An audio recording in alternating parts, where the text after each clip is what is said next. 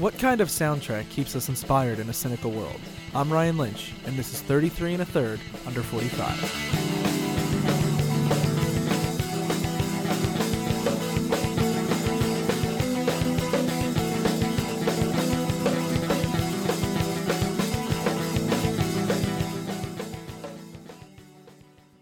Johnson portrayed freedom. It rang just as loud as the bell proclaiming him champion.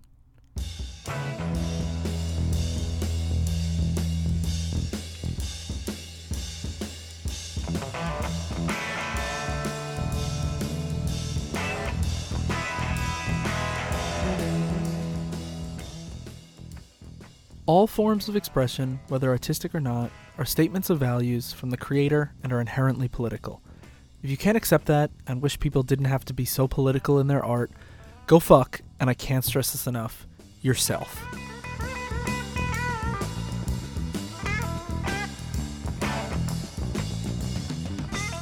In 1970, just about a year after Miles Davis recorded his groundbreaking jazz fusion album In a Silent Way, he recorded the soundtrack to an upcoming documentary on the boxing champion, Jack Johnson. Johnson was one of the first black boxers who was allowed to box a white man and become the world's heavyweight boxing champion, owned and operated several desegregated nightclubs in the 1910s, and was arrested, charged, and sentenced by an all-white jury for violating the Mann Act because of his relationship with white women before the act was even passed.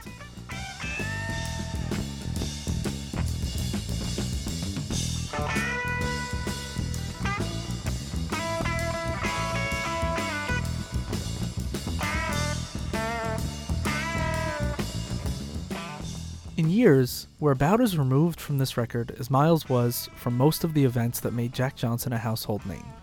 But just like I feel that this album is as relevant today as ever, Miles felt a deep connection to Jack's story, not only as a trailblazer for black Americans, shattering boundaries that white America fought and still fights so hard to uphold, but also as a victim of the system. In 1959, after releasing the masterpiece Kind of Blue, Miles was beaten and arrested by the NYPD for not moving on from the steps of the club he was playing an Armed Forces Day benefit at, the Birdland, one of the most important jazz clubs in Manhattan, after walking a white woman to her cab.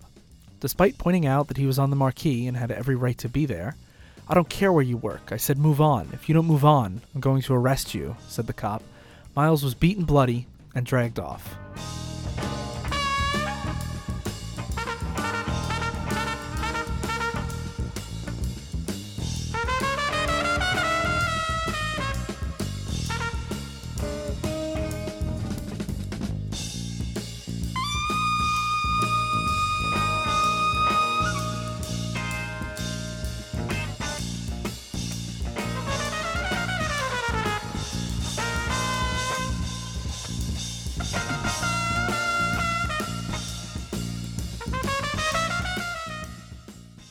From his autobiography. Now, I would have expected this kind of bullshit about resisting arrest and all back in East St. Louis before the city went all black, but not here in New York City, which is supposed to be the slickest, hippest city in the world. But then, again, I was surrounded by white folks, and I have learned that when that happens, if you're black, there is no justice. None. Around this time, people, white people, started saying that I was always angry, that I was racist, or some silly shit like that. Now, I've been racist towards nobody, but that don't mean I'm going to take shit from a person just because he's white. I didn't grin or shuffle and didn't walk around with my finger up my ass begging for no handout and thinking I was inferior to whites. I was living in America too, and I was going to try and get everything that was coming to me.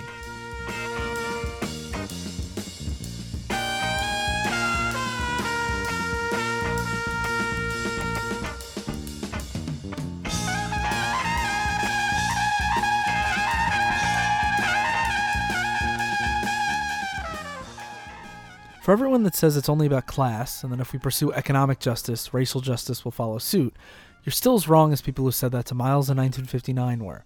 As wrong as the people that said that to Jack Johnson in 1912 were. It doesn't matter if you're rich. A racist system is still going to abuse you if you're not white, and then make you the villain for being angry. You're the real racist for fighting against the system. From Davis's liner notes for the record. The rise of Jack Johnson to world heavyweight supremacy in 1908 was a signal for white envy to erupt. Can you get to that? And of course, being born black in America, we all know how that goes. The day before Johnson defended the title against Jim Flynn in 1912, he received a note, "Lie down tomorrow or we string you up," from the Ku Klux Klan. Dig that. Now, I don't know a whole lot about Jack Johnson, and I've never seen the movie, but I can still really feel what Miles is trying to convey in his soundtrack. The first side, Right Off, starts with a very rock and blues-feeling electric guitar, drums and bass, that immediately invoke the presence that a man like Jack Johnson, a man like Miles Davis, always invokes when they walk into a room. He lets John McLaughlin's guitar, Michael Henderson's bass, and Billy Cobham's drums tell the story for a few minutes, alternating between big fills and mellow lows until Miles comes in at about the 2.5-minute mark. And he makes it clear that he's the star here. His trumpet fills the space and reminds everyone that people like him are the reason we have jazz, the reason we have the blues, the reason we have rock and roll. Together, they build the song up to something truly magical. Until about 10.5 minutes in, everything drops out but Miles' muted trumpet, just long enough to remind you that hidden behind every jam that takes music to this kind of level, there's a deep, solitary pain behind it. As much as Miles Davis was the coolest bandleader who ever lived, he was still just a man mistreated by the society that he made so much richer and better just by expressing himself.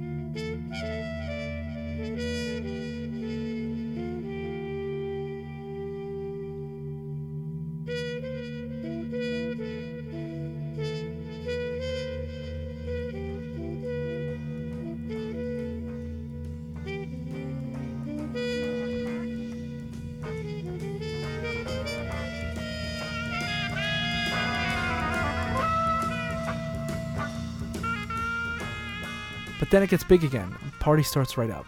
For a few minutes at least. Until we get a similar bridge, this time with Steve Grossman's sax and the bass alone, but together. And this time, when everyone comes back in, Herbie Hancock adds his organ, and it's bigger and fuller than ever. Together.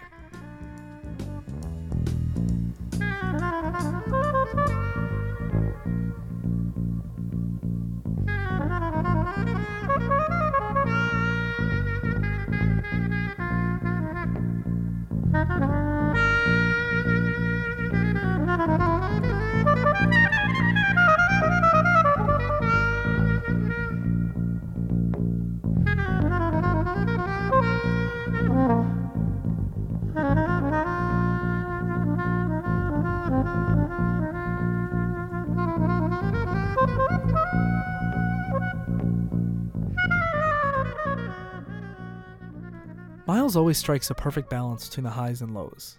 The highs of his persona, the lows of how he was treated. The highs of his talent, the lows of everyone else's appreciation. He saw a lot of kinship in Jack Johnson and fought against a lot of the same hateful bigotry. Again, from his liner notes. His flamboyance was more than obvious, and no doubt Mighty Whitey felt no black man should have all this. But he did, and he'd flaunt it. There wasn't a smile, chugging along implication in his broad grin that seemed to always be on his ebony face. In other words, he was putting them on. What was a reality to Johnson was a living color nightmare for the anti-Johnson Americans who couldn't get ready for his truly sophisticated attitude. And the more they hated him, the more money he made, the more women he got, and the more wine he drank.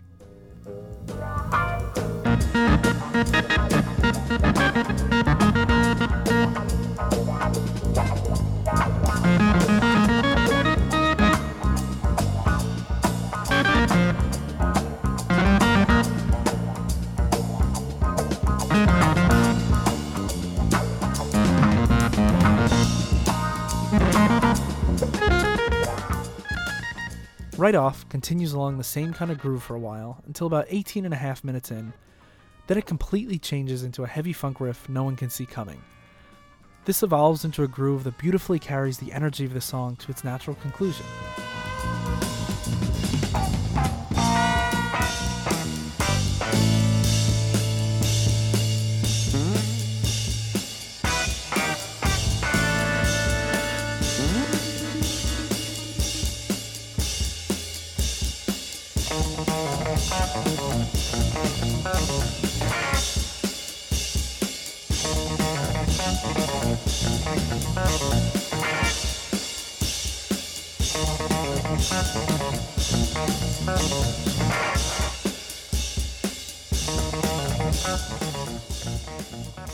Jack and Miles both knew that they could never become predictable or take it safe. Otherwise, the bigotry steeped in our culture would attack them at any opportunity they allowed. It didn't matter that Jack was the champion of the world, or that Miles was, well, Miles Davis. They couldn't just be the best at one thing, they had to be the best at everything. As soon as Jack won the fight of the century and proved that white supremacy was a fallacy, Congress had to step in and outlaw fight films. The state stepped in to damage control the reputation of the white man.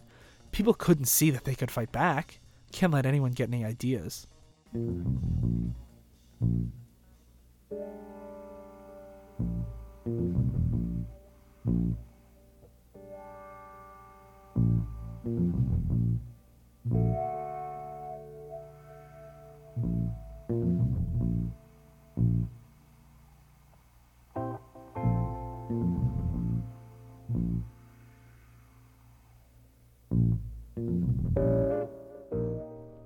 Again, from the liner notes. Hate is the opposite of love, and both gain momentum. He won all his fights when he wanted and how he wanted, including the great white hope Jim Jeffries on July 4th, 1910. On July 5th, they got it on with a riot, and that's right, fire, at least 10 dead, and the later 1911 congressional law barring fight films with interstate commerce.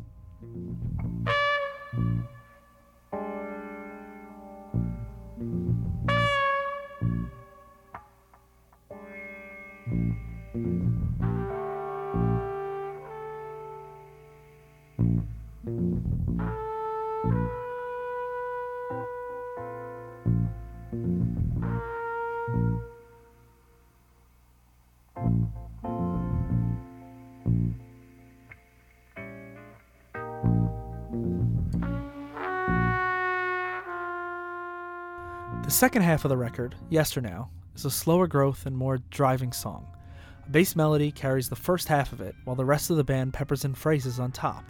For about 12 minutes, the band builds upon this very minimalist idea until abruptly, everything stops and samples from In a Silent Way come in and remind you of the larger narrative that Davis is in the middle of.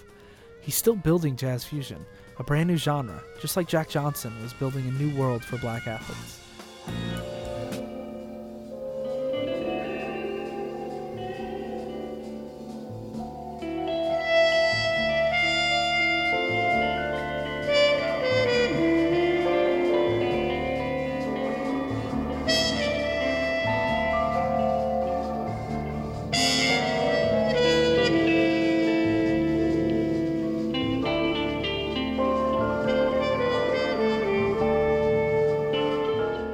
But as soon as you start to fall into those comfortable, familiar habits, a new bass melody comes in, harder, with more punch than before.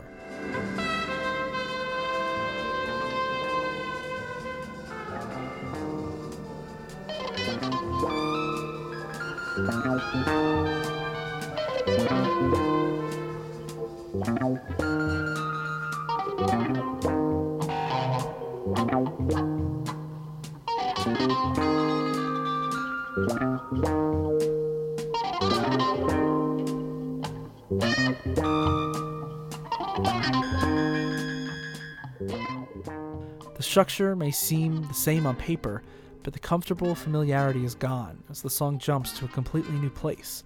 Always keeping the audience on their toes, Davis reminds us how relentless his fight is and how he can't let up for a second, otherwise they'll just knock him out in the next round. The funk fades out, and are left with a haunting trumpet melody, heightening the dissonance instead of comfortably resolving the album, and, as is becoming more and more clear every day, society follows suit.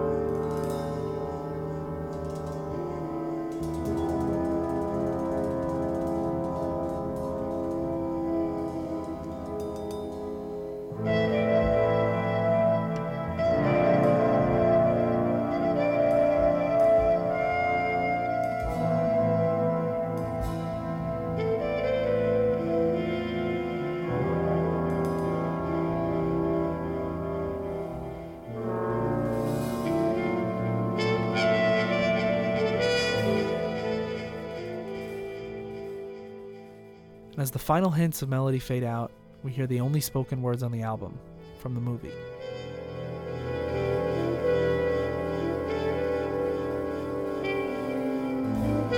I'm Jack Johnson, heavyweight champion of the world.